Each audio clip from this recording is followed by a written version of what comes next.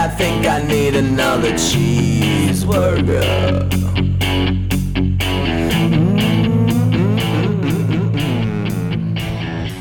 Say, I love when Wes.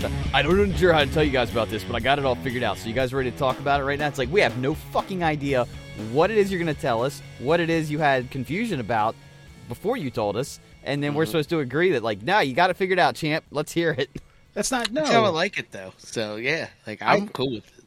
I did drop you a line on our Facebook chat about kind of what it was going to be about.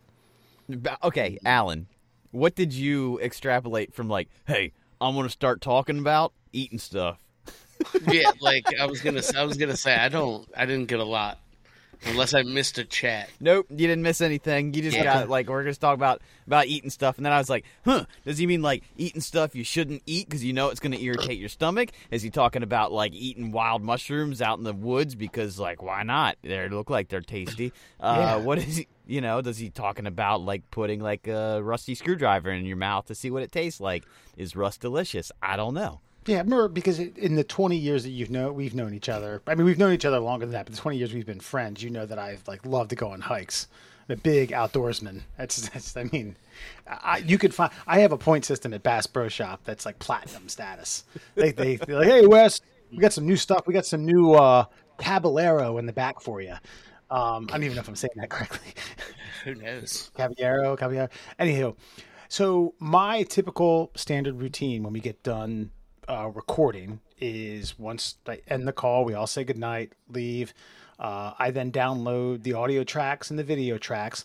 The video track takes a little bit longer, so then at that point I go upstairs, typically use the bathroom, crack another beer, and make myself a snack.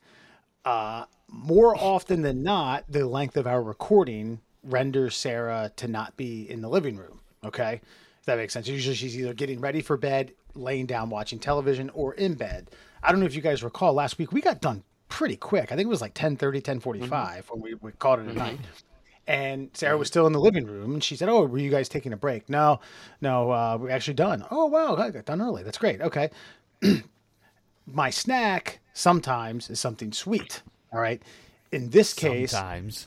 I mean, it's not all the time. I'd say about 70 to 80% of the time. 4/5. There were these Cheez-It-sized cinnamon squares that Sarah bought. They have coconut oil on them. She's allergic to coconut, so she couldn't eat them. These are yours. Great. Saw them. Right next to them was peanut butter, and I got this idea. So did like a slab of peanut butter on there and a dollop or a teardrop size of chocolate syrup on it. I get the first one down. I'm constructing the second, and Sarah says, "What are you making?" And I point her out, and she goes, "No, don't eat that." I was like, "What do you mean don't eat this?" She's like, "That is the dog peanut butter." I'm like, I look at the jar, and it's a standard, regular, like store brand, Jif, but with a G, peanut butter. And so I'm thinking, because she does do snacks for the dog, if we go on a long car ride, she likes to freeze the bone and fill the middle with peanut butter. There's some other things that like peanut butter centric. I'm thinking, because then she did point out a different jar that we should be eating from. I'm thinking, okay, she bought this econo-sized piece of shit peanut butter for the dog. The humans get to eat the organic. To me, whatever, it doesn't matter, but okay. I'll abide by your rules. Then she says, have you been eating that for a while? And then I'm like, so I tripled down. I'm like, no, what you just saw is what I've been eating. She's like, good, because this is dog specific peanut butter. So it's not even human peanut butter. And here's the thing, Murr, before you ask a question, because I was like, no, I just had that. I just put one on that cracker that you just saw. She's like, okay, good. Knowing like 2 weeks ago that I filled an entire graham cracker, like a fucking 3-inch by 2-inch with an inch of peanut butter and then like 4 to 5 Tony Montana lines of fucking chocolate syrup. It was like glop, glop, glop, glop, and made like 2 more. Jesus. I can't really ask her any more questions because then that would give up my, no, I didn't need it. Then my cover's blown. Until about tomorrow this time when she's listened to the beginning at least of the podcast. And she don't listen to this shit. She listens to the snit bits, the clips, okay. The TikToks and clips. She doesn't listen to its entirety. Okay. One thing I need to know, what makes a peanut butter, specifically a dog peanut butter, versus a human peanut butter? And then question number 2, were you more concerned that she would think that you were like, quote unquote, poisoning yourself with the dog peanut butter, or that you were, quote, wasting her dog's peanut butter on yourself, and the dog being more important than you in this particular situation? All right. So to answer your first question, I don't know. I haven't looked it up, honestly.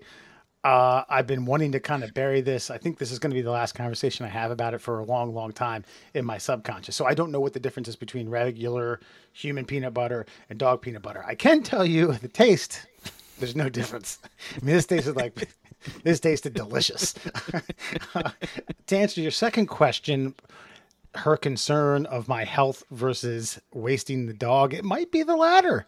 She might. I mean, I don't think she likes seeing me fucking lather up Ritz crackers with inch worth of peanut butter dolloped in, chocolate syrup for my health's sake. I don't think she enjoys watching me bow to her cone head this like that. But I think in this instance, it was probably like, hey, that's dog peanut butter. That's more expensive than our peanut butter. Yeah. I think she's more concerned about you wasting the peanut butter than she is actually you messing up the lining of your stomach. I mean, you did say that, hey, we need to pause this little show thing for a minute because I got to take an emergency shit in the toilet before we start. So I wonder if maybe it's greased you up a little bit inside. I have a feeling that your dog peanut butter is just simply the peanut butter that me and your brother eat that's just ground peanuts with a little bit of salt for flavor in there, and that's all. I have a feeling that dog peanut butter is probably better than the sugary-filled Jif peanut butter that you normally intake. Yeah. So, it's funny that Murray says that because I was just looking it up, and it says that the real difference between dog peanut butter and many human brands is that it doesn't contain all the extra salt, sugar, oils, and flavorings. Okay. It's pretty much just peanuts. So it's better for you. So the dog is getting a healthier version of the substance you should be consuming in the first place. You probably got yourself 9 solid grams of protein and no extra additives or preservatives in there. And the dog, you know what you should do? You should get up tonight with an X-Acto knife, and you should switch the labels of the peanut butter so you can have that sweet deliciousness on top of your graham crackers a little bit more. Yeah, I mean, I think it's, in this instance, I initially felt like, okay, now that you guys have, and I credit you guys for being good friends and kind of walking me off the edge here, because it almost felt like I got caught eating milk bones, and then I denied it. I was like, no, I wasn't eating the dog treats. No. Well, no, that's exactly what you did, and I still respect it. Yeah, you definitely still did that. I'm not gonna lie. When I looked this up, I was hoping they were like, yeah, we sprinkled a little bit of fucking like chicken livers up in this bitch. Like I was hoping there was something disgusting in there that you didn't pick up on. Unfortunately, it didn't work out for me. Dog estrogen or something like that. Yeah. Just fish oils for your coat. You know what I mean? You get a thick, rich coat. Yeah, something for shedding, something for like back dandruff. Yeah. Well, your heartworms are probably gone. I mean, yeah. I feel like I did have a better run the other day. Yeah, this is bogged down. Now, in terms of like being greased up, I'm not sure. See, I thought you were gonna get into like foods that you shouldn't eat, that like you just like you can't help yourself, like me and almonds. If I eat an almond, my tongue will swell up. However, I like those goddamn Blue Diamond almonds where they just like, I don't know what they do to them, but they put some sort of lacquer on them and then they coat them in the most delicious seasonings that have ever existed to man. And I don't even really know if I like the almonds or if I could just like eat the seasoning on a spoon and I'd be more satisfied. But so I'll do that to myself and then regret it for like 3 hours while my tongue, I literally scratch it with my fucking 4 fingers. There's that. So you willingly do that knowing you're allergic to this? Yeah, I mean, as I've grown older, I've limited myself. I'll maybe only do like maximum 10 almonds, and I'm like, then I'll suffer. There's whatchamacallit, Nature Valley makes it. It's called like sweet and salty nut. Great name, very marketable. They're very tasty, but they have like an almond spread on the bottom of them, and yeah, that'll itch me up. But I can't deny myself sometimes. It's like a healthy candy bar. Yeah, that's interesting. I think almond is probably like my least favorite nut. I get what you're saying. Them Blue Diamonds, they do have some good flavorings. Like I'm with you there, but like I don't know. I don't know that if I was slightly allergic to an almond, I'd be like, yeah, like give me them sweet almonds. Like they're dry as shit. Like they absolutely require that flavoring. That's true, but they're like the meatiest of all the nuts. You know what I mean? Like you don't have to work for it. I mean, a cashew is a great nut. Don't get me wrong, but they're expensive. They're not marketed quite as well as the almonds are. I think cashews kind of sell themselves. True. But I mean, you get yourself an almond. I mean, you got yourself a good bite.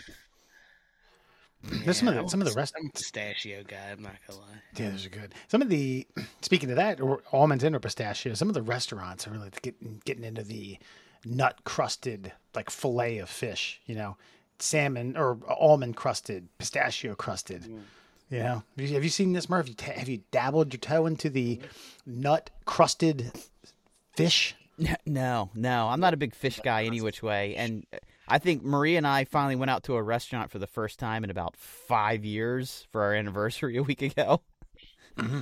And we had a gift card. That's how old and married we are. Did you say I'll have this, and then she'll have something at equal or lesser value? Is that how romantic you were? Yep. No, I said we got a $50 gift card to the Texas Roadhouse, baby. You order whatever you want off that menu, because I'm getting me the cowboy cut bone-in ribeye. That's how we're rocking this joint. And I had like the weirdest fucking waiter. His name was Brian, and Brian could only be described as every security guard that Chris Farley's ever played, where you kind of like came in slow but had a real fast twitch at the very end. And that motherfucker, by the way, so don't kill the lead. By the way, don't kill the lead. No, yeah, you got it. So our food comes out. Marie and I are chatting, and then Brian comes around the corner. It's like weird, like 2-finger slide across the table, and it's like stops. Like, so how'd that food come out for you? I was like, hey man, looks great, dude. Thanks a lot. And he's like, did you cut into that ribeye yet? Like, no, Brian, it looks great though. I think we're good. He's like, why don't you go ahead and cut into that ribeye for me? I was like, nah, man, listen, no matter how it's cooked, I'm going to enjoy it. I appreciate it. He's like, let's go ahead and cut into that ribeye for me. And I took one slice through and I was like, looks great, Brian. Thanks. He's like, all right, well, you just call me if you need me. You got it, Brian. You son of a bitch. Brian sounds like a hell of a waiter. Yeah. Hang tight on Texas Roadhouse. I got a good one about that. But Alan, remember that place we worked at off of Key Highway, Tabrizi's?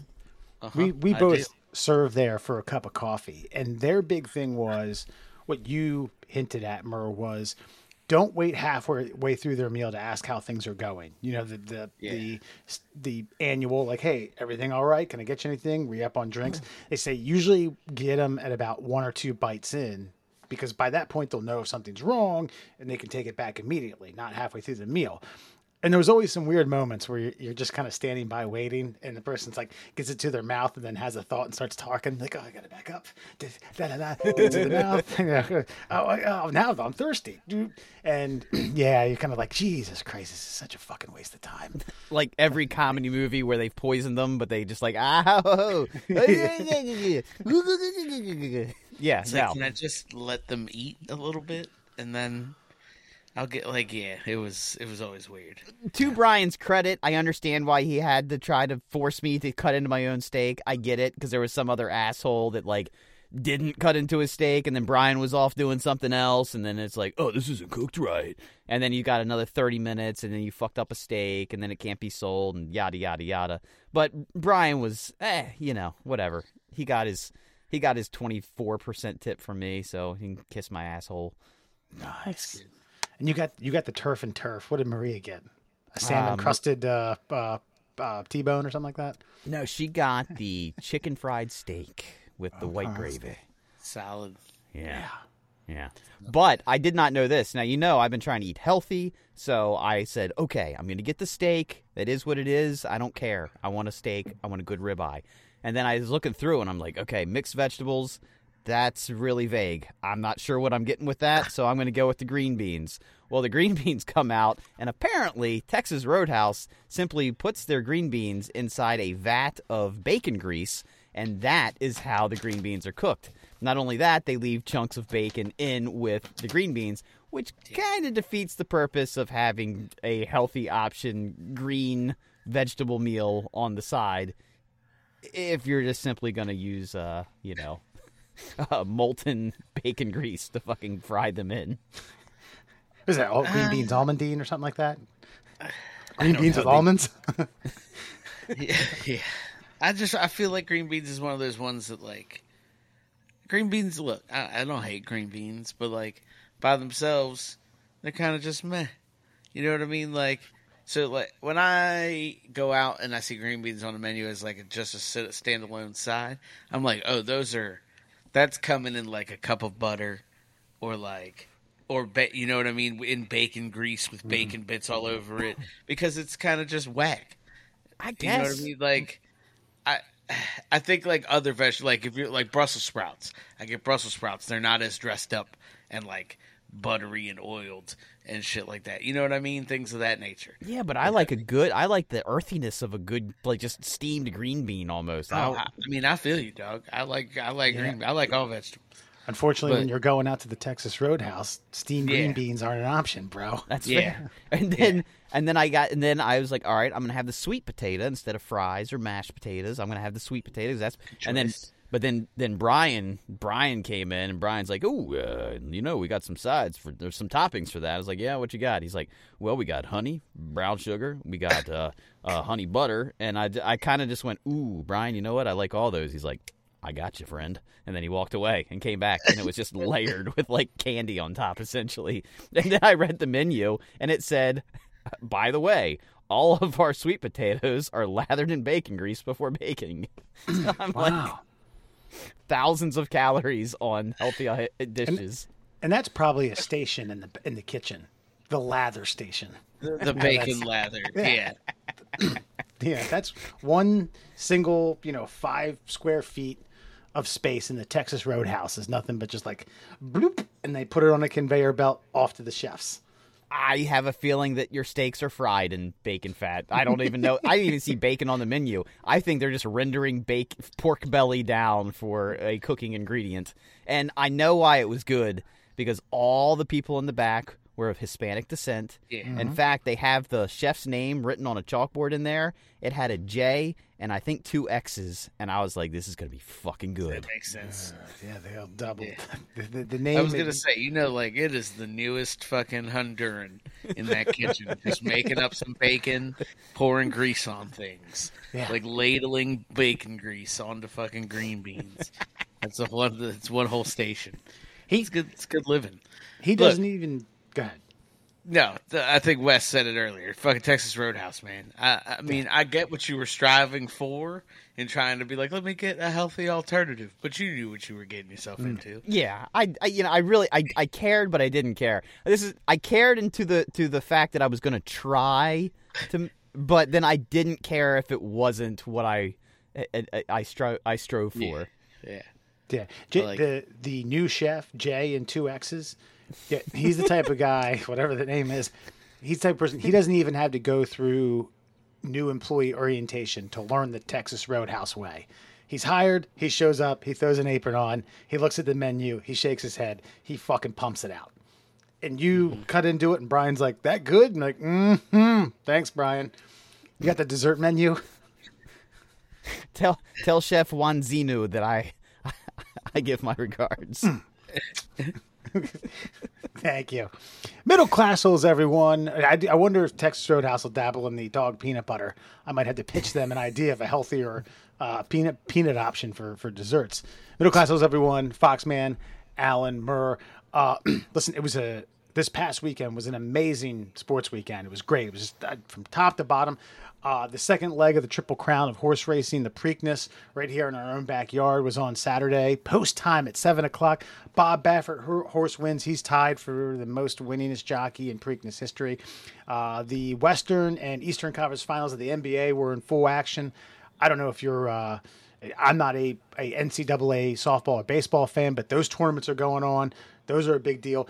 A lot of people don't realize it was a Friday, Saturday, Sunday weekend Major League Baseball attendance record. Something like the most attended games across Major League Baseball and weekend series, like 40 years. People are coming out in groves. People are enjoying baseball again.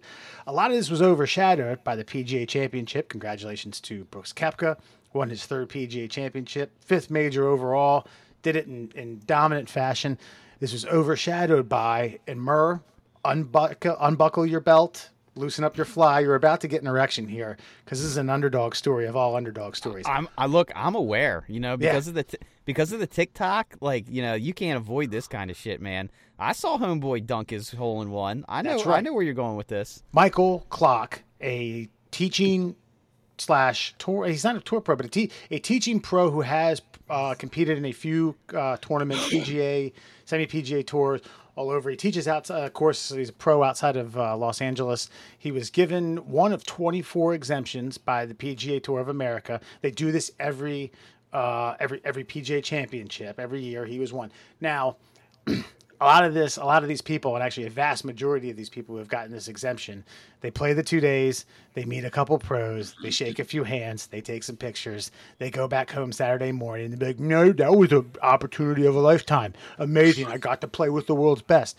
Well, this guy made the cut, okay, and then was knocking on at the door of the top 10, faltered a little bit on holes 13 and 14, needed to make the top 15 to get an exemption to next year's tournament, sinks a hole-in-one on 16, makes a dramatic up and down on 18 to secure his 15th place finish. Now, this guy is not some schlep, Rory McIlroy, Kevin Costner extraordinaire, tin cup. He's like a 4 handicap. He's shot a 59 before, albeit his home course. So this guy's not some weekend hack. He's really, really good. But this was amazing. Merz, have you softened it all since Sunday? Dude, I love you guys have talked about this before. I think there was a guy in South Carolina who accidentally got an invite because he had the same name as the person they meant to invite to the thing. And I said, he should play and see what happens. You're like, nah, fuck that. You should go around, shake hands, wake up on Sunday morning and be like, that was a great experience. I got that experience in my lifetime. And this guy actually fucking went out there and did exactly what I said you should do if you get the invite. And he fucking made the most of it. So, yeah, man, I was happy for that guy. But I do have a small bone to pick with Mr. Block and his hole-in-one. See, everybody's like, that's a great shot. I want to argue with you guys as golfers. Was it a great shot, though? Because when you're trying to put a ball on the green, aren't you trying to hit either beyond the hole and bring it back or bump and run where it hits the front of the green and then rolls towards the hole? So, in my opinion, that was a bad shot that he got lucky on. Am I wrong? Well, I mean, it's a hole-in-one, so it's like impossible to call it a bad shot. You know what I mean? I get what you're saying, but in this instance, I think it's like one of those fucking gray areas where you're just like, nope, it's neither. It's just good. It can't be bad. To answer your question, yes, you're usually reading pin placement and slope in terms of like how you want to hit the shot. In this case, I don't remember, if that was on an upslope or downslope or whatever. But typically, yes, pro or guys of his caliber are looking to play a grade of the green with a certain type of distance and then have it trickle, towards the hole, whether that be downhill, uphill, side, or whatever, and create that type of spin. You don't see the dunk though. Like the hole-in-one is typically a bounce in, or as you mentioned, a little bit farther with a tremendous amount of backspin and it carries back. Or you just get super lucky on, a break there, But the old-fashioned bloop, I haven't seen that.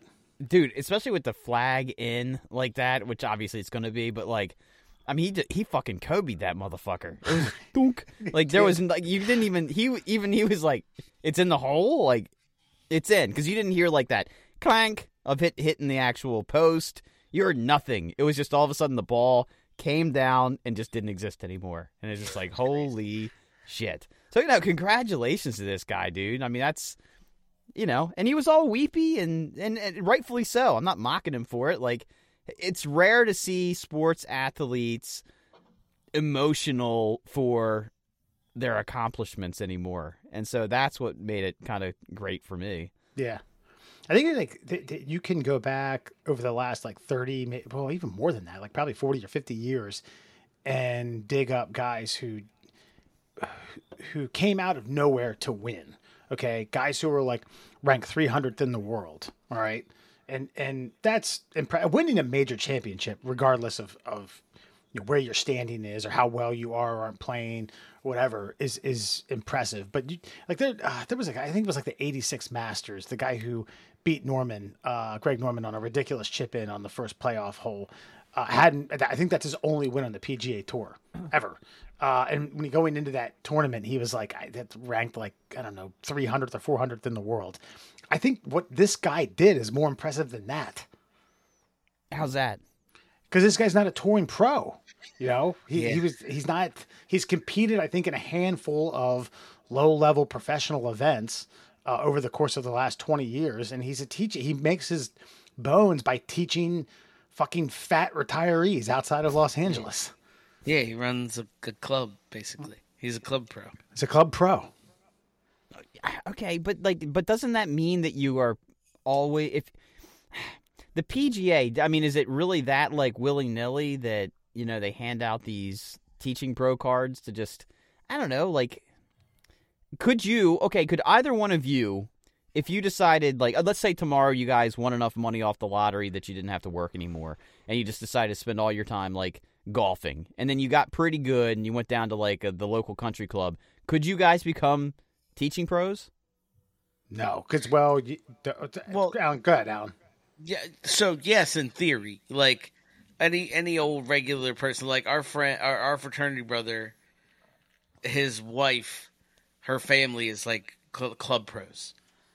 You know what I mean? So, like, yeah, you can absolutely, like, if that's what you want to do, you got to be, I forget what, like, there is PGA rules, and you have to pass certain classes and shit like that, and, like, but yes, then you can become certified to be a club pro, and it's more than just golf, it's, like, actually running a golf club. You know what I mean? Like, the operations of a golf club and shit like that. So, like, that's what that guy does. Like, his day-to-day life is, like, lessons to the fat retirees, making sure that the golf club is, like, running smooth and fucking members are happy and shit like that. Like, that's the guy's job. Yeah, it's called Q School. There's a couple of accredited. Well, that's to become a tour pro.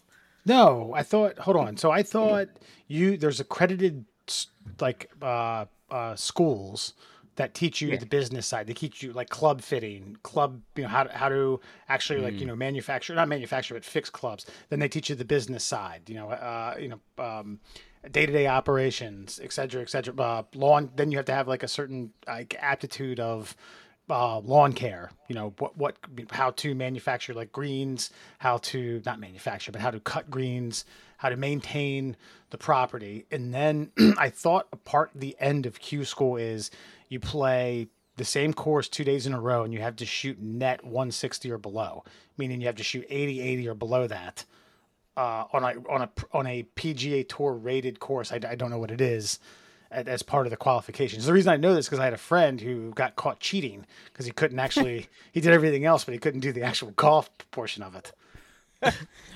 Well, the only reason I ask, though, is, like, I feel like if you put your 10,000 hours in, driving, chipping, putting, and then you were actually employed to, like, teach this to other individuals, like, your skill set's there. Maybe your competitive edge isn't there, but maybe you just haven't had the opportunity to show off your competitive edge. Maybe you haven't had the opportunity to show off how much ice water you have in your veins. And this guy finally gets the chance to pull that off. Like, he's got all the physical tools to be able to perform it. He just never had the opportunity. And then he gets the opportunity, and lo and behold, he gets 15th and probably wins more money than he would have made in the next 3 years of actually working. And, now maybe he can concentrate on it. Maybe he comes back around. Maybe he becomes a name, a low-level name, but a name. They did say he would have, what he earned that weekend would have been the equivalent of, like, 1,700 lessons that the year. Yeah. I will say, I think these guys, not all of them, but some of them are capable in spurts. Okay. I don't think they're capable tournament to tournament to tournament. For instance, I think he played today because he got an exemption to play and stunk it up. So I think these guys are capable again, and he was able to do it over the course of 4 rounds, but over, weeks, months, years, I just don't think they have the consistency to do that. Like the real touring pros. Yeah. Yeah, sorry, I was doing some research. And that's so. And he had a decent sponsorship. I don't know who it was from. I saw him rocking a Raising Cane's patch on his fucking arm today, so I'm sure he's getting them sweet, sweet chicken strips. So here's his deal. That's right. You know what I mean? Here's the real conspiracy theory. This got tossed around not only in a couple friends chat things that I'm involved in, but a couple Facebook golf dealies. Is that if Liv might make a play for him? Yeah, to get some like a star attraction, flash in the pants. Maybe. No, probably not. No, I mean, turns his back to the PGA. Thank you, PGA, and all the 29,000 PGA professionals like myself. And then Liv just gets that Saudi money. He's like, "Oh, I gotta go." Hey, did the guys who went to the Liv event? Are they back in the PGA? A Liv guy won it. Or? A Liv guy won that tournament. Koepka. Okay. All right. He just won it. Yeah. So that was a real slap on the wrist for 2 minutes? There was no real slap on the wrist. The thing of it is they I don't want to get real dorky with golf. They're unable to obtain world golf ranking points, okay? And then if you haven't won a tournament, so people who are in Liv who have exemptions who haven't won the PGA Championship, which gets you like a 15-year exemption, their time's running out, if that makes sense. Okay. All right. Whatever. I don't care. I just think and it's simply it's because Liv doesn't play. They don't do they do shotgun starts. They do 3 rounds instead of 4. No cuts. If they just did it like the PGA Tour, the World Golf Rankings would then recognize them and then give them points. But they don't play the standard golf, quote unquote. But other tours around the world play a similar style to Liv. And not 4 days of golf, and not 4 rounds, and do all of this other shit, and get world golf ranking points. So that's why the Liv argument is that it's fucking bullshit. And one of the Liv golfers just won a fucking major. I'm not saying I agree or disagree, but who receives world golf ranking points that don't play 4 rounds? Yeah. I'm asking you, who? Oh, me? There's fucking I think the Asian Tour fucking doesn't always play 4 rounds in all of their tournaments. I know the DP World Tour has had multiple occasions where they fucking not played 4 rounds. There is definitely instances of smaller tours that are all partnered with the PGA that don't play fucking 4 rounds of golf. That I didn't know. That I did not know. Okay. I have sided with Liv to an extent. Now, the whole thing is like they jumped ship knowing that this was going to be the case and then whined about it. Yeah. But I mean, they're some of the world's best. So just fucking whatever, give them the points, and you can figure it out.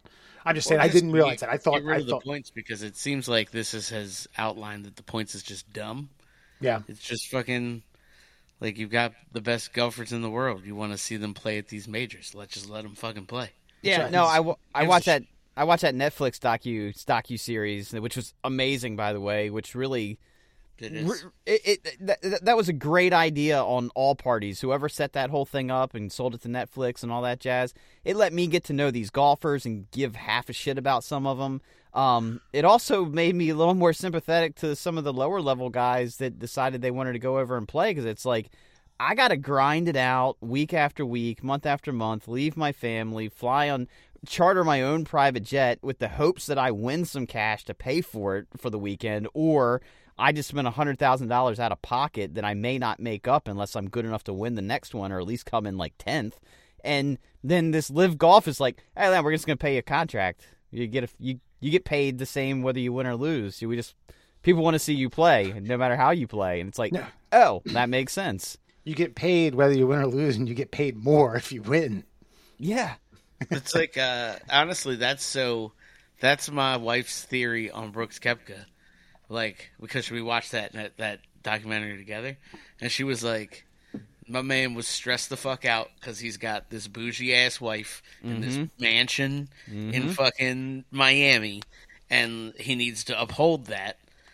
And he's fucking playing like donkey dick, and he's not making any money, and he's spending money. And then Liv Golf was like, do you want this ton of money to just do whatever? And he was like, yup, now I can focus on my game. He got his coaching staff all fucking back. and this guy's winning majors. Yeah. Well, he's also hold on. He was, to be fair. Now listen, I agree with you that in part he was playing like donkey dick because he slipped, dislocated his kneecap, He had a lot of injuries. then tried to pop it back in place himself, and then fucked himself up more doing that. He tried to Bo Jackson himself, and while he's a specimen, Bo Jackson. Bottom line, though, by the way that documentary went, like matching him up with like Scotty Scheffler and like being like just the tale of two cities right there, like Captain Christian, the probably the only woman he's ever had sex with, mixed with Brooks Koepka. The Brooks Koepka who married like some chick who slid into his fucking DMs on Twitter and is like an OnlyFans model, and he lives in like this glass house. It's like, what is going on here? This is interesting. I know why people don't like this human being, and it was almost like, It almost made me feel good that he was losing, and then when he was like, "Yeah, I'm gonna go make all this money over here, and whether I win or not, it's gonna be like more money than most third world countries make in 10 years." I'm like, I understand, Holmes. I don't like you, but I appreciate your candor. Yeah, he was courtside at the Heat game. You know why? Because he had the week off after he won the PGA Championship. It's like, the fruits of my labor here. There's a fucking video of him at the Florida Panthers, the hockey team. Oh, okay.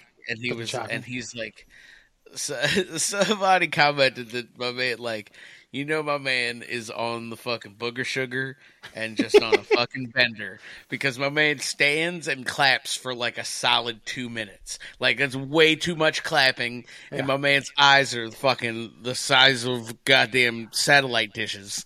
When you And get it looked and they were side to side like he was watching a fucking tennis match. Yeah. Da-da, da-da. It's like, dude, they're not even moving. It's icing. They're putting the puck on the floor, on the ice right now. It's fucking intermission, actually.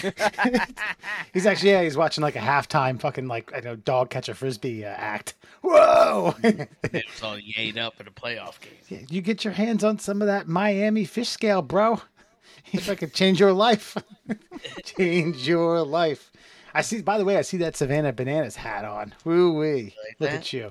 I reckon it's coincidentally I saw a short today of one of their batters hitting a fucking single in stilts and then running it out to first base. And I'm not talking about like fucking, who was it? Steve-O and Jackass dicking around on stilts. These things made this guy like 12 feet tall.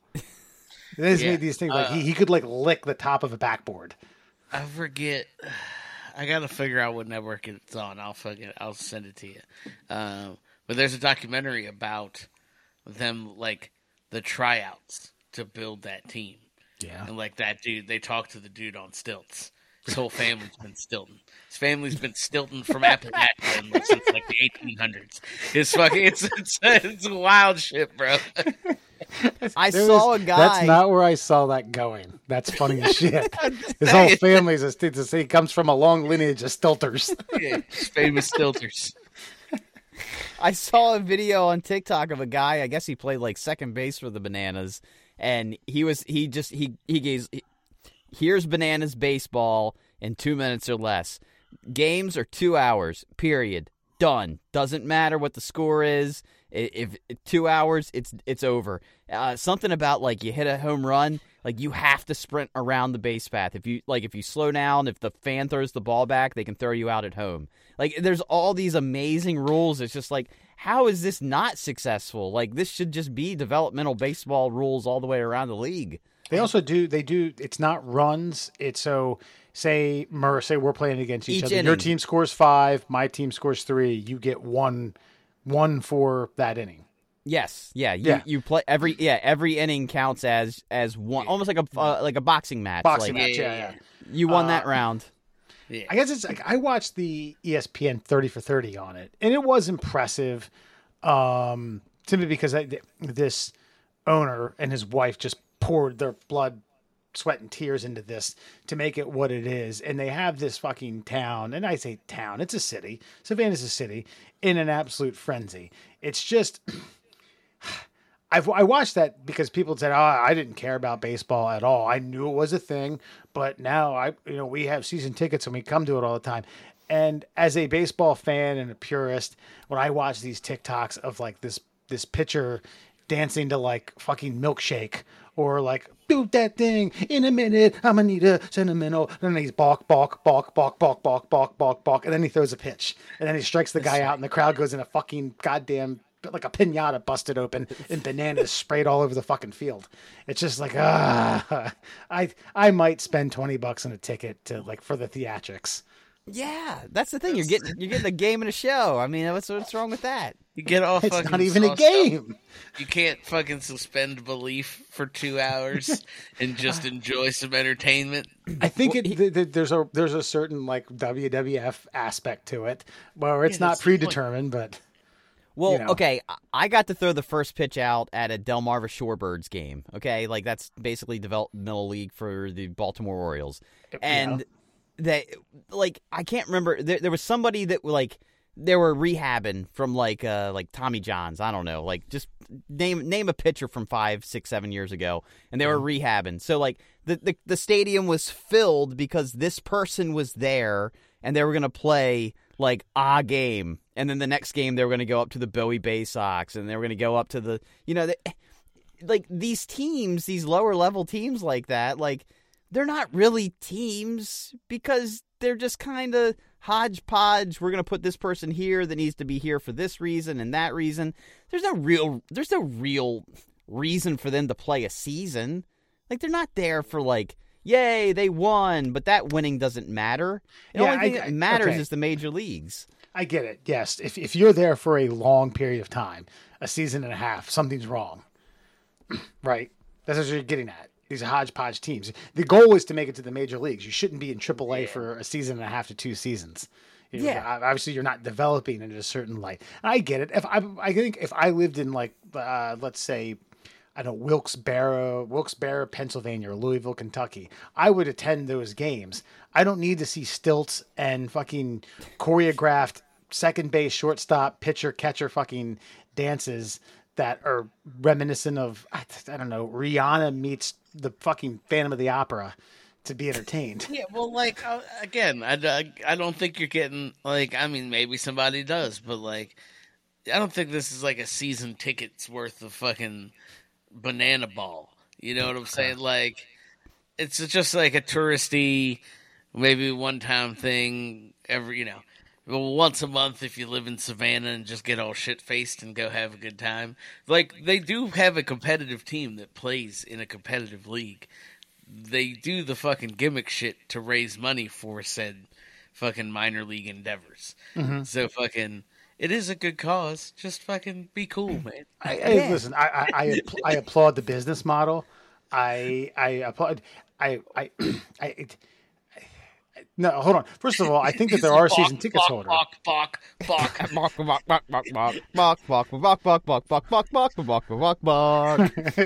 Throws a pitch, it's a strike. Pinata busts open. I mean, this is where the fucking guy with the cannon and the hot dog pit should come into play. Except a pool of bananas, muddy, mushy, fucking rotten bananas that they didn't sell in the fucking banana stand.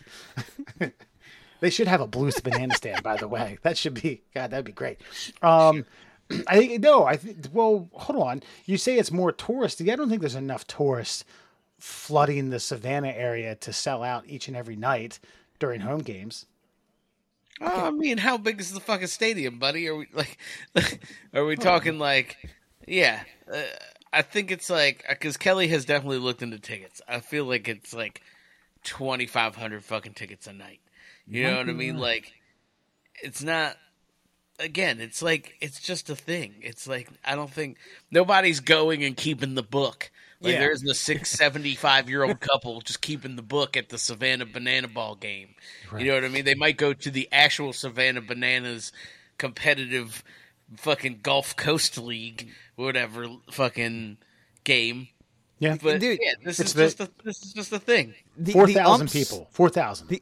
This is the Universal Circus of fucking baseball. You know what I mean? Like, The umpire like sweeps home plate to like Milli Vanilli and does a fucking full split, and he weighs like 300 pounds and has a beard. I watched one where 3 pitchers like did the wind up while dancing to some fucking song like Wes was complaining about, and then only one of them threw the pitch, and it was a strike, and the umpire rung him up. But then he twerked on the fucking guy who he rung up. And that's hilarious to me. I don't see how that's not fun. Like, you know what I mean? Harlem Globetrotters, right? Like, how many kids got into basketball because they went to a Harlem Globetrotters game? It's good for the sport. It may not be the purest form of it, but, you know, neither was NBA Jam. But how many kids got into the fucking playing basketball because... I don't know, Akeem Olajuwon dunked from half court. Yeah, I mean, I guess if, you know, some sort of trade, such as stilting, is coming to a dead end, and you know how to hit a baseball in stilt, or unicycle, or handstand, and you have the bat in your feet, or let's just say, hypothetically, you know, a monkey that can play third base. And it would be a great team. I mean, all the bananas a monkey can eat. There's a rodeo clown. There's definitely a rodeo clown. Yeah, is that right? Oh, yeah. God, they should have more than a rodeo clown. They should have a monkey on the back of that clown. I just don't understand why other developmental teams haven't copied the model. Like, look, I know the Aberdeen Ironbirds are right down the road. Mm-hmm. I'm not going to go to a game unless, like, I don't know, like maybe Gunnar Henderson gets hurt and is like, I gotta go warm up. Their number one draft pick is playing there right now, Jackson Holiday. Yeah, and he'll be there for, what time is it? And then he'll be on to some other league, and you'll never see him again. Got about another month-ish, maybe. Yeah. So maybe you've got 4 games to have the opportunity to see that guy. Or I could go see, who cares, fucking stilt his way around the fucking base of the path. That's what I'm saying. Every night of the week. And when Stilty McStiltonstein moves on to the next fucking level, they'll get another Stilty McStiltonstein to come in and perform the same task. His cousin. He's not as good of a hitter, but he's got the stilts. Yeah. All right. Quick. He's quick. He's quick on this. He's a little bit faster than his brother, Limber McStiltonston, whatever. Now you guys are thinking about this. On his stilts. Fucking the tryouts must be outrageous. You know what? Better not throw a banana peel at the first baseline. Old Stilt McStiltons might go in the DL. Fucking Donkey Kong style. All right. Typically, we save this segment for Before You Go, but tonight's Before You Go, we're going to pay tribute to a former great NFL player, and I'm going to throw this in there, a former great performer and singer, 2 of which who passed away this week. So, on tonight's Good Bad Movie of, we say the month, it's more like every 6 weeks, it's my choice. And tonight we got a great movie. It's called Airhead, circa 1993, star-studded cast. But let me set the foreground for you folks. A would-be up-and-coming band consisting of Brendan Fraser, Steve Buscemi, and Adam Sandler, fresh off the heels of SNL. They realize that they're not going to get anywhere touring the jam session club scene in outer greater Los Angeles, so they want to heckle the would-be KYZX, KKRP, whatever the radio station is. Too many Ks, buddy. Too many Ks. Right. Sorry. To play their song. So they realize like they're not going to do it, so they break in one day, and then they hold up the station with guns, and then hilarity ensues. Chris Farley, Michael McKean, who's the DJ? Christ, I should have had this up. Joe Montana, Michael Richards, a la Kramer from Frasier, Ernie Hudson. Or Seinfeld. What did I say? From Kramer? Yes, from Seinfeld. Yes. Christ, David Arquette. The list goes on and on. Anyway, Judd Nelson, as Jimmy Wing, the station manager. So finally, they're able to... they blow up their quarter inch because they don't have it in the station. They have to wheel one out. They're able to find the cassette to play their demo. Gets it done. They have hostages. everything, they don't get the record deal. They end up playing in the jail that they get after they get arrested. Have I set the scene? Have I set the scene? More than the scene. You just did like the entire cereal box version of the movie. Yeah. Wasn't that what I'm supposed to do? What do you No. mean? No. Just to summarize, you got these three juggalos who are trying to get themselves a music deal. They can't seem to break through. No one will hear their music for them. If they just knew, a la Boogie Nights and Mark Wahlberg, if someone would just listen to it, we'd have a record deal. And they find a way to get the music to the people and win over the hearts and minds of the public. And you know how they do find a way. Water guns that look like guns. Which was actually a problem in the early 90s. That's correct. That is correct. You know what else was also a problem? Every now and then, if you were a musician who was trying to play a demo for someone who might sign you, you might not have a CD or a cassette, but you might be carrying around a quarter-inch, which is a reel-to-reel. And then that right there, if you guys, Mur, did you watch the movie? Alan, did you watch it? Yeah, I watched it last night. I did not watch it last night, but I've seen it plenty of times. Some of the verbiage when they insult each other they call each other dick face, ass face, dick fuck, ass shit a lot. Early 90s. Beavis and Butthead prank call the station. If you remember the hat. I was going to bring that up too, and he sends somebody on their way. Have you just get out of here. You can get home before the Simpsons. And I'm like, holy shit. As old as this movie is, both of these references, the Beavis and Butthead and the Simpsons reference, are somehow still quasi-relevant. Yeah. That's right. The late, great Chris Farley, who plays a security guard, as you mentioned, Murr, early on, has to go and find. It makes a great, I hate to call it a cameo. He's got something like 20, 25 lines in there. Well, he's a rookie cop. He's trying to play things by the book. And his commanding officer is like, sometimes you got to improvise. And he rips that guy's nipple ring out and he says, "What are you doing?" "Improvising." That's right. A couple of things that I noticed as I rewatched it. Do you realize do you remember the scene when they're making requests for things? They just start ordering random shit to then later on that they complete insanity. Remember this? They're just coming up with requests. Yeah, a football helmet filled with cottage cheese and nonsense like that. Nude pictures of B. Arthur. I didn't realize this, Alan, when I was pledging in the fraternity that we're both in, during our scavenger hunt night, someone requested that. And I always was like, why did he say nude pictures of B. Arthur? And just watching it last night, I was like, oh, I missed that. I've seen this movie 1,000 times. And I nude pictures of B. Arthur. Of course, the... what's her face from Golden Years? So Golden Girls. Golden Years.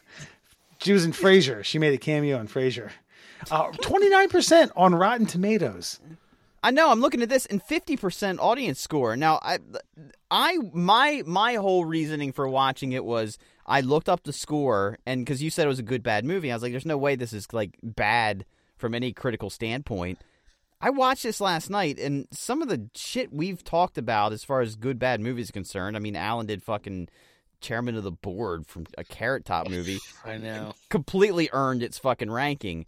This, to me, was just a solid, entertaining movie. Like, nothing more, nothing less. It wasn't trying... I almost feel like when you rank something like this, did you expect it to win an Oscar? Like, the critics who reviewed this, like, did you think it was going to be nominated for anything other than entertaining? Like, no. There's nothing wrong with this movie. In fact, I found it to be very clever. I felt there were several, like, plot twists that you weren't expecting. I mean, he was just simply going to the radio station. They were just trying to break in to go, like, say, "Hey, can you play our demo for us?" And then things went squirrely. Everything, it was kind of like that perfect storm. Oops, I still have these water guns filled with hot sauce in my book bag. Oop, bring that out. Uh-oh, hostage situation. Blobbity, blobbity, blobbity, blah. On down the line. It was just a good, solid, entertaining, sophomore-ish kind of movie. Yeah. Yeah. And a couple things that I know. Michael McKean, Milo. Such a great schmuck name. Milo, it's a terrible name. But of course, he's the big thing is he's without telling any of the employees that the station's going to soft the sounds of the rain. Everyone's getting fired. Another thing, when Joe Mantegna, Ian, the disc jockey, who's kind of bulletproof, he thinks that the reason you have ratings is because of me. He asked them about their tattoos, and Brendan Fraser's like, "Yeah, I got this barbed wire." I thought that was good, Murr. That you enjoy that. Another great one. Do you remember when Michael Richards' character, ends up contacting and I don't even know, Ernie Hudson's character, they had the authority, but it was the other SWAT team that was trying to trying to get in there. Yeah. And it was the Ranger Rick Sargent who wanted to overthrow the LAPD or whatever. He ends up getting contacted with him. He's like, "You're going to be my guy on the inside. Do you have any experience?" He goes like, "Oh, yeah, I was in the Merchant Marine." It's like, "All right, Marine, good."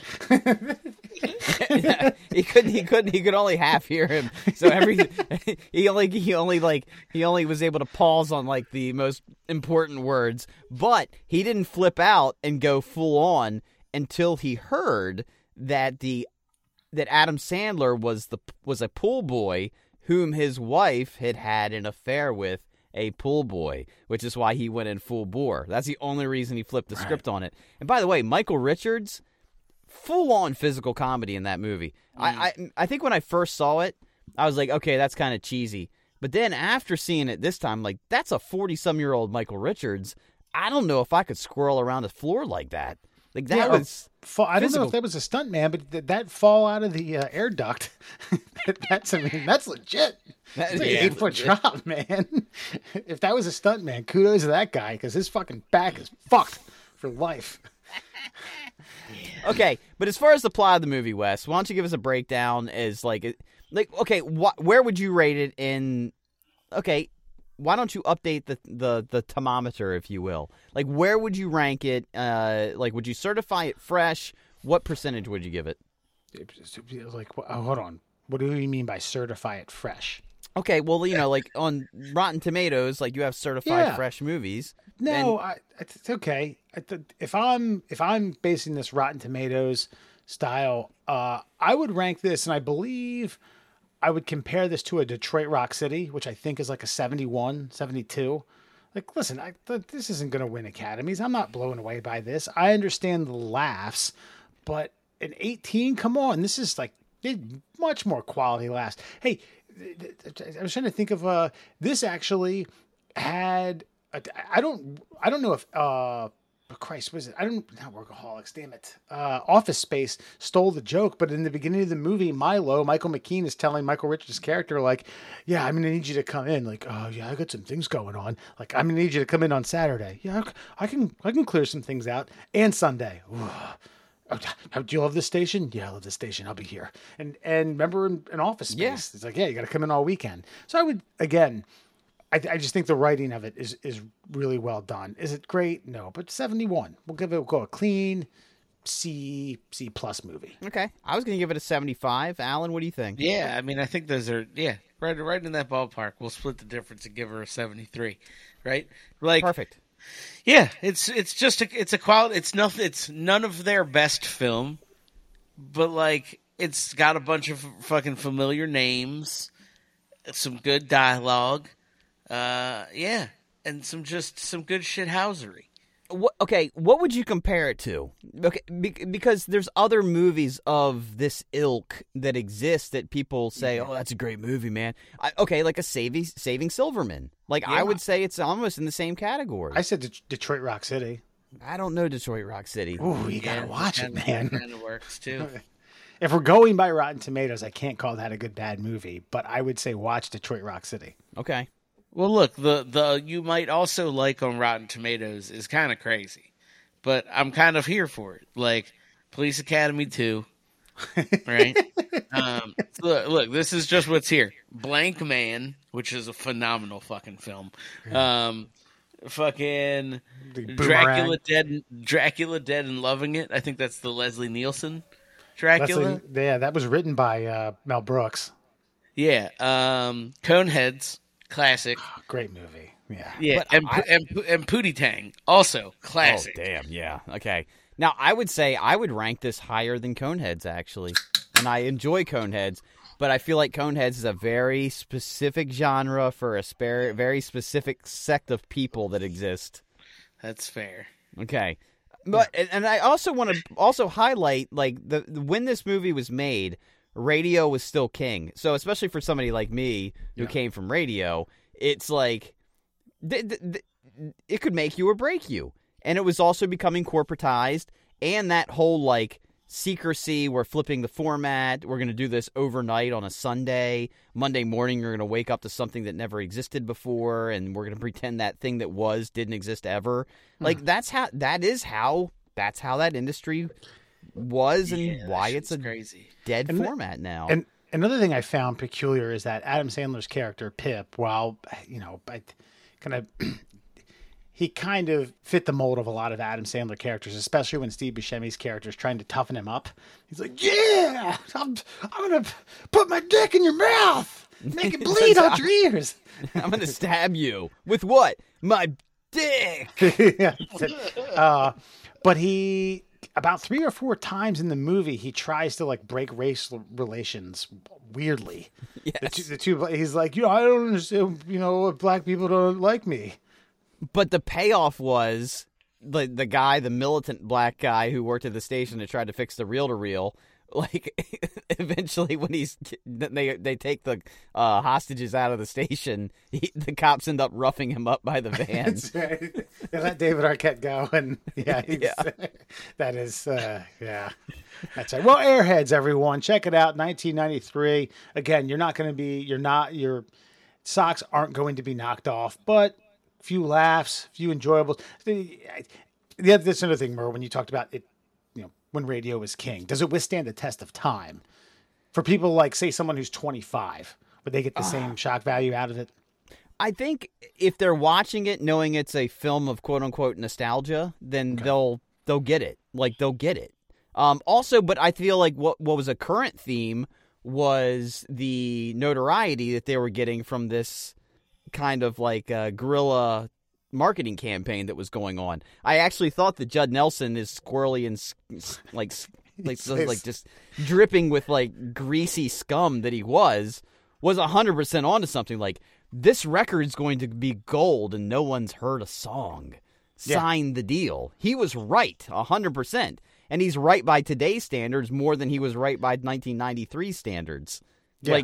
Like that they drew all the people down to the station because there was this controversy and yada yada yada. They kept the mic on. The other thing that rang true for me is like, hey man, you've got all this great music. Why don't you play any of it? It's like, oh well, it's not the hits. It's not the hits because you won't play it. Right.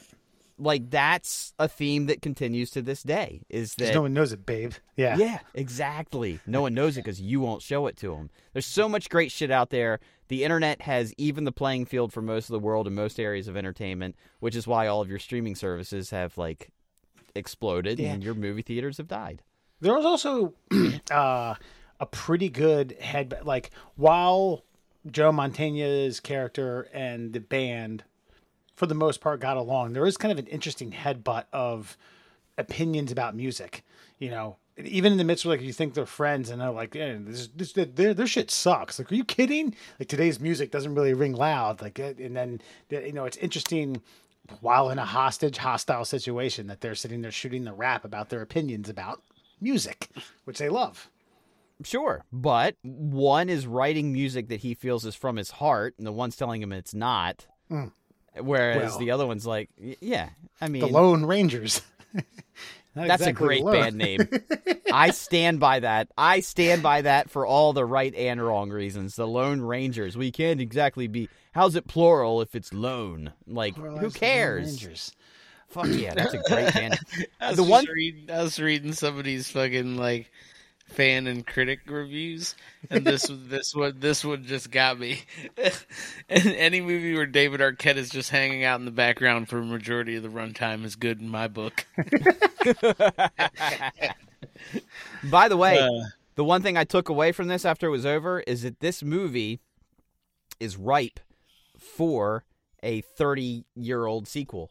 where they've now become the band they always wanted to be and are now on the downslide and yada, yada, yada, like a Bill and Ted kind of thing. That would cost a lot of money, I think.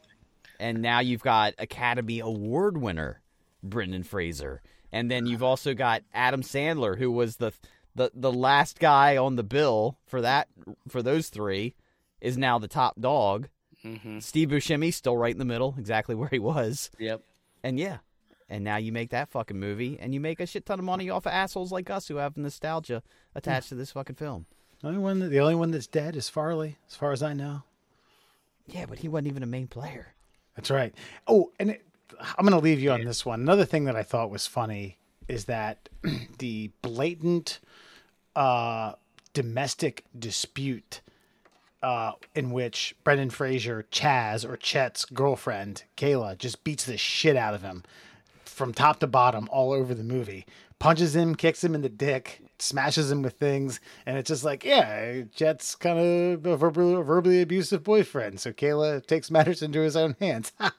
No big deal. It just turned out like it's part of the comedy. Till all these activists got involved. Chet put up with it because Kayla was a hot blonde that he loved. Yeah. He was kind of a shitbag. I mean, yeah, total. God, kidding? Worked hard. Airheads, everyone, check it out. All right, let's expand our craniums. Let's expand our Lone Rangerness. Let's become unlone and alone in this vast universe of knowledge with Fun Fact Friday. Let's get to it. Let's hear some mental floss. Amazing facts brought to you by our good friends over at the Shin Splints Recovery Group. Now, the Shin Splints Recovery Group seems to have stalled out a little bit with their membership, and I think it's because you haven't gotten into your beach bod form. You know how to do that? By running. You know how you get shin splints? By running. And when you get that pain below that knee and above that ankle, you're gonna need a shoulder to cry on. That's where the Shin Splints Recovery Group comes into play. And if you've been sitting on the couch letting those shin splints heal, maybe you've thought about the world. Maybe you've thought about this great big globe and or platter of ours, and maybe you've thought about discussing it with some other idiots. You can find that at the Flat Earth Science Advocates for Truth. Here it is, your Fun Fact Friday. Did you know Jeopardy's classic Think theme song was written by Merv Griffin as a lullaby for his son? Griffin called it A Time for Tony. That's the ba-na-na-na-na-na-na na-na-na-na-na. Interesting. A Time for Tony. They never really said that, you know? They never really gave credit to that. Unless they did one of the speed ones, that, you know, the speed credits at the end of Jeopardy. Oh, yeah. You couldn't read anything. Yeah. Think about this, though. Merv Griffin came up with the fucking show. Actually, his wife came up with the show Jeopardy. They made the show Jeopardy, and then he also wrote the theme song. One of the most iconic theme songs, I would think, of all time. I mean, was he just like singing Tony to bed one night and was just like, oh shit, we got the theme for the show? I mean, that's just brilliance all around. The man made money in his mind. Probably had it was like a Fisher-Price keyboard / piano that had like 14 keys. Yeah. Just sat there and it's like ding ding ding ding ding. The kid's go like, to sleep, you little shit. Fall asleep, you little motherfucker. Time to go down right now. Fuck so you, I can Tony. fuck your mother. Now. He's asleep. All right. Nice. Bingo. Did you know Cuba and North Korea are the only two countries in the world that don't sell Coca-Cola, at least not officially or legally? Damn raunchy ass Cubans. I What's their think I problem? probably didn't know that.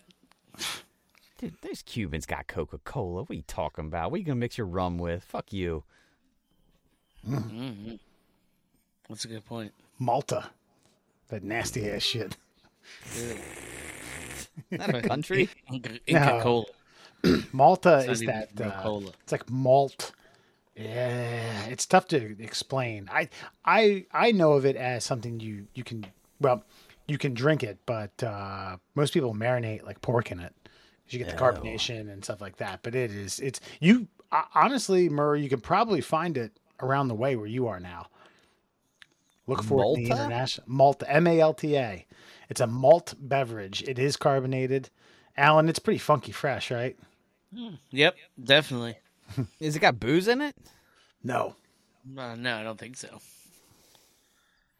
So anyway, no. Well, let's get back to the fact. They don't They sell don't- Coca-Cola in Colombia. That's nonsense. What the hell's No, that Cuba, dictatorship doing? Cuba or North Korea. But I know that that old fucking Kim Jong Un's got himself some fucking Coca-Cola Classic sitting there underneath his little fucking war chest, which is You know what literally a war chest. You know what he does? He cracks open the Coca-Cola and he turns on to a good rerun of Frasier to watch Michael Richards and Kramer do his thing. And have B. Arthur on there showing her tetas.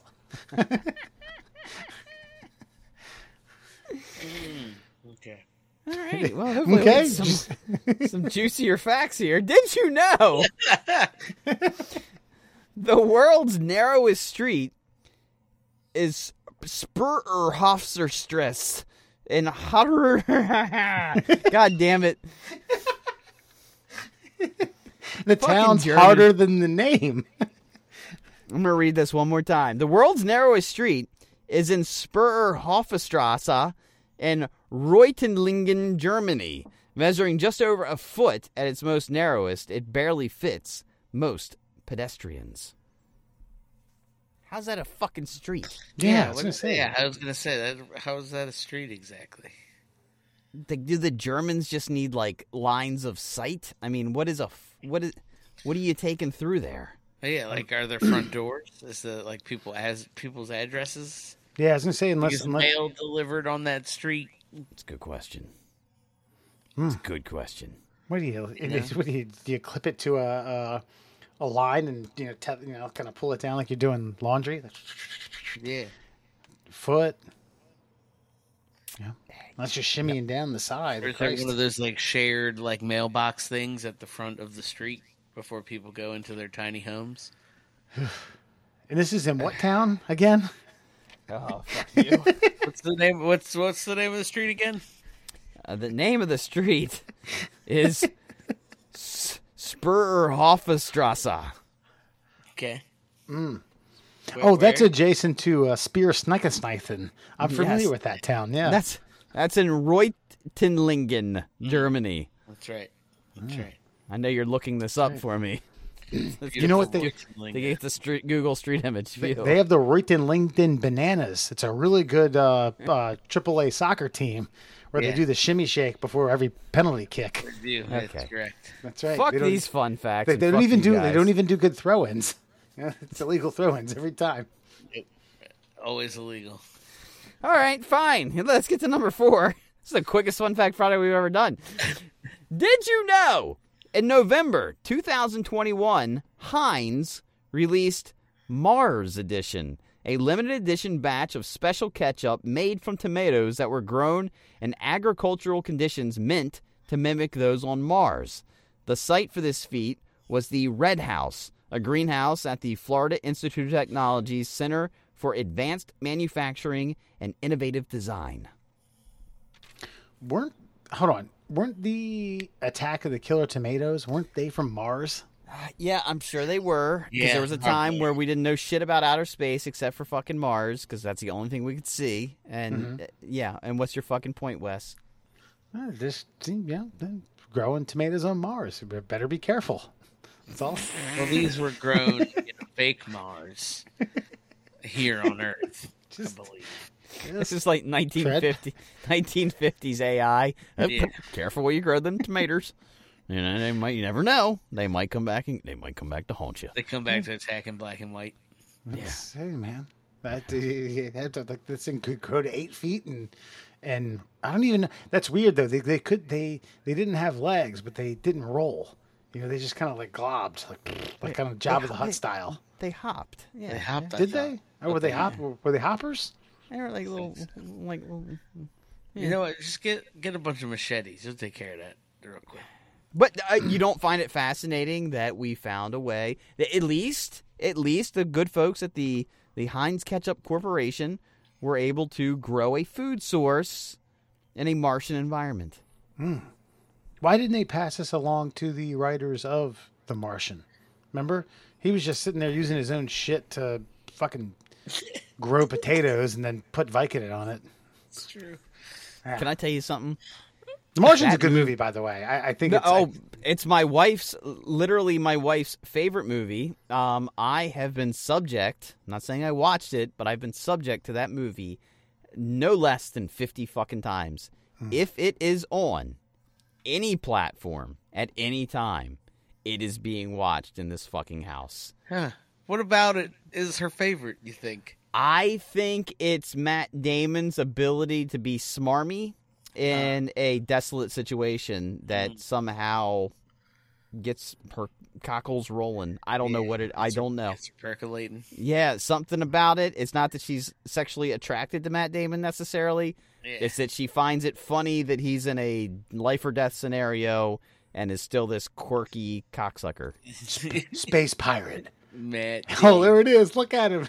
He's such a good actor. I will say, when he's like, the scientists tell me I'll be the fastest man ever.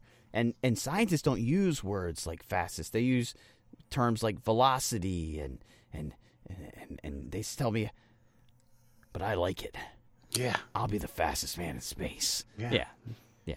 He says like when he's like using someone else's shit to as fertilizer to grow the potatoes. Remember, like his own shit. No, but the first go round, he's using the team stuff because he still has it. And that's right. Someone took some real foul dumps. He's like, he's like Johansson. Oh my god. I always found that to be particularly funny. It's such a tragic.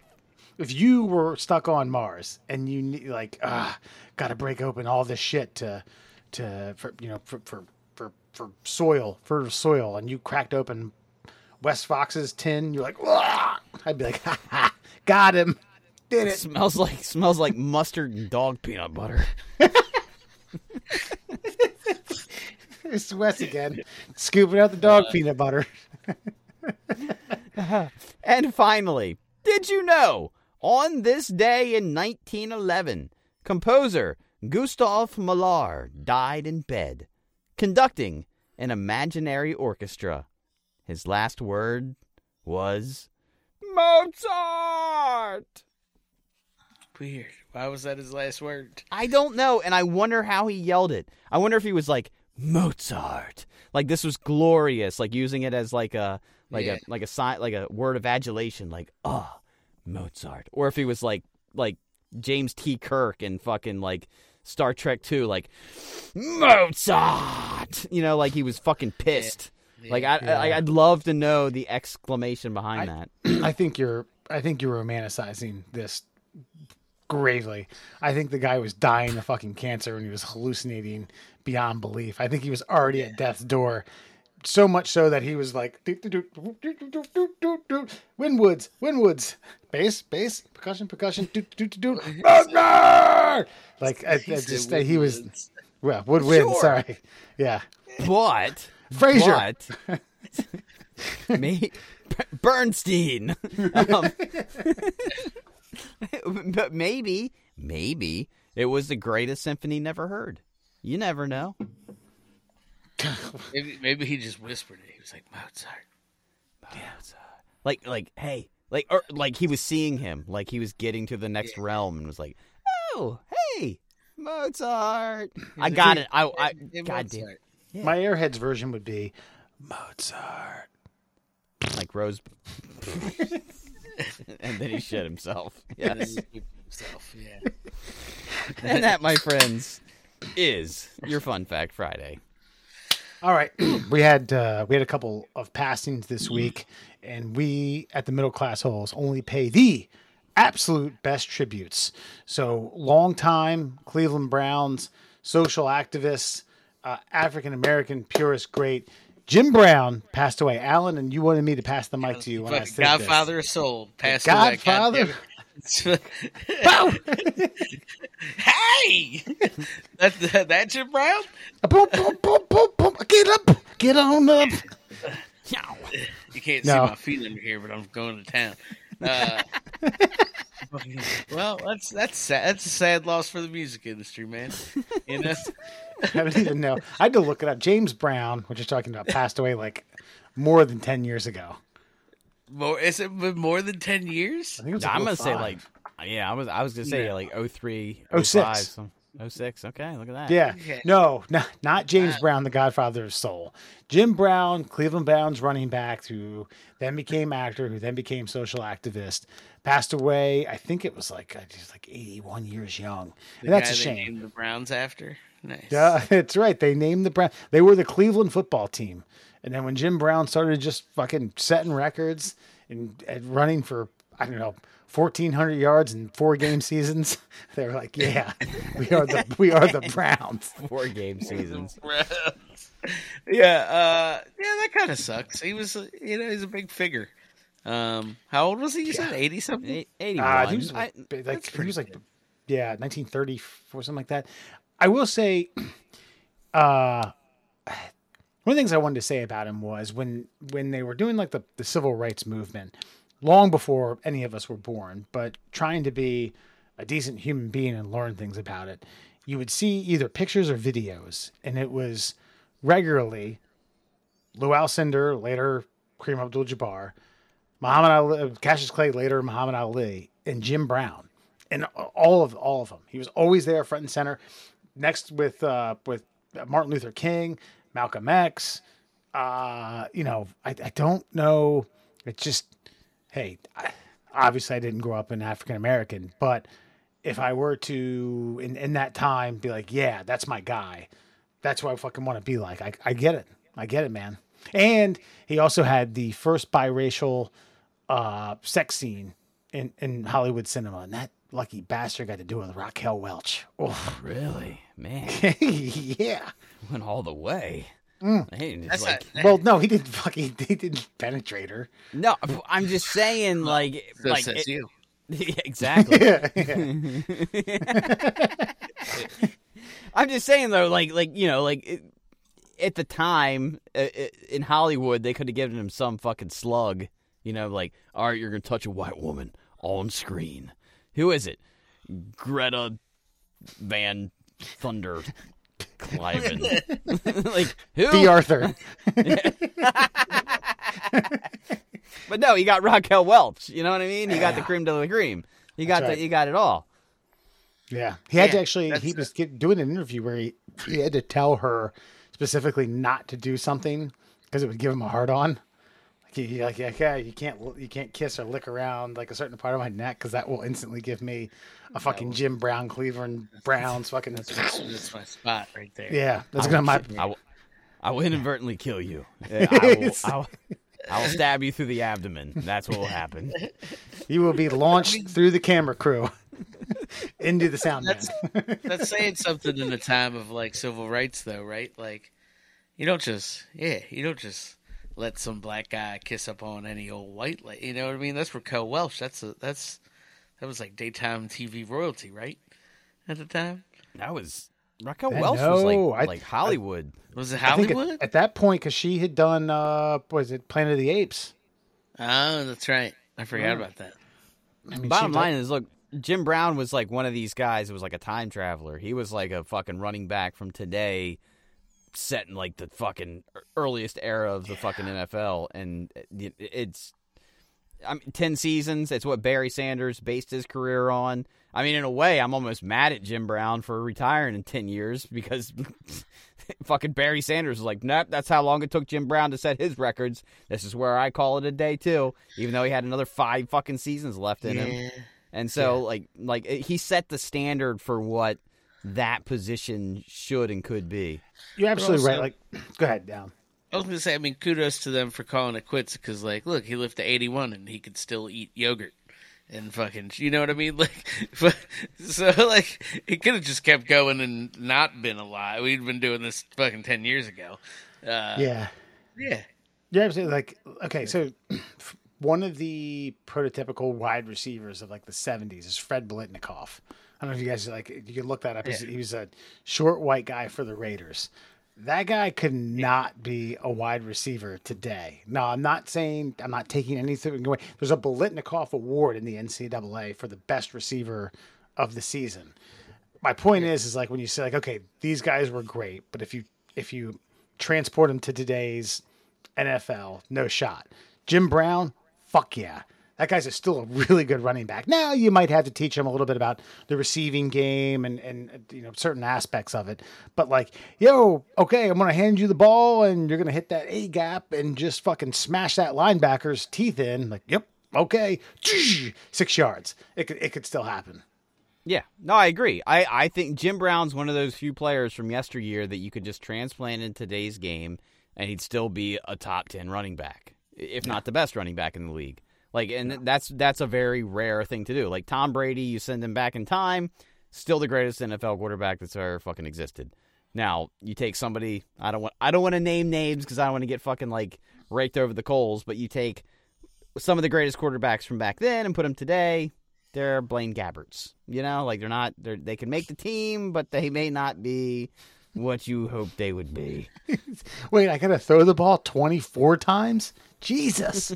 The fuck is this? It's insanity. Where's Jim? I'm supposed to hand it to him.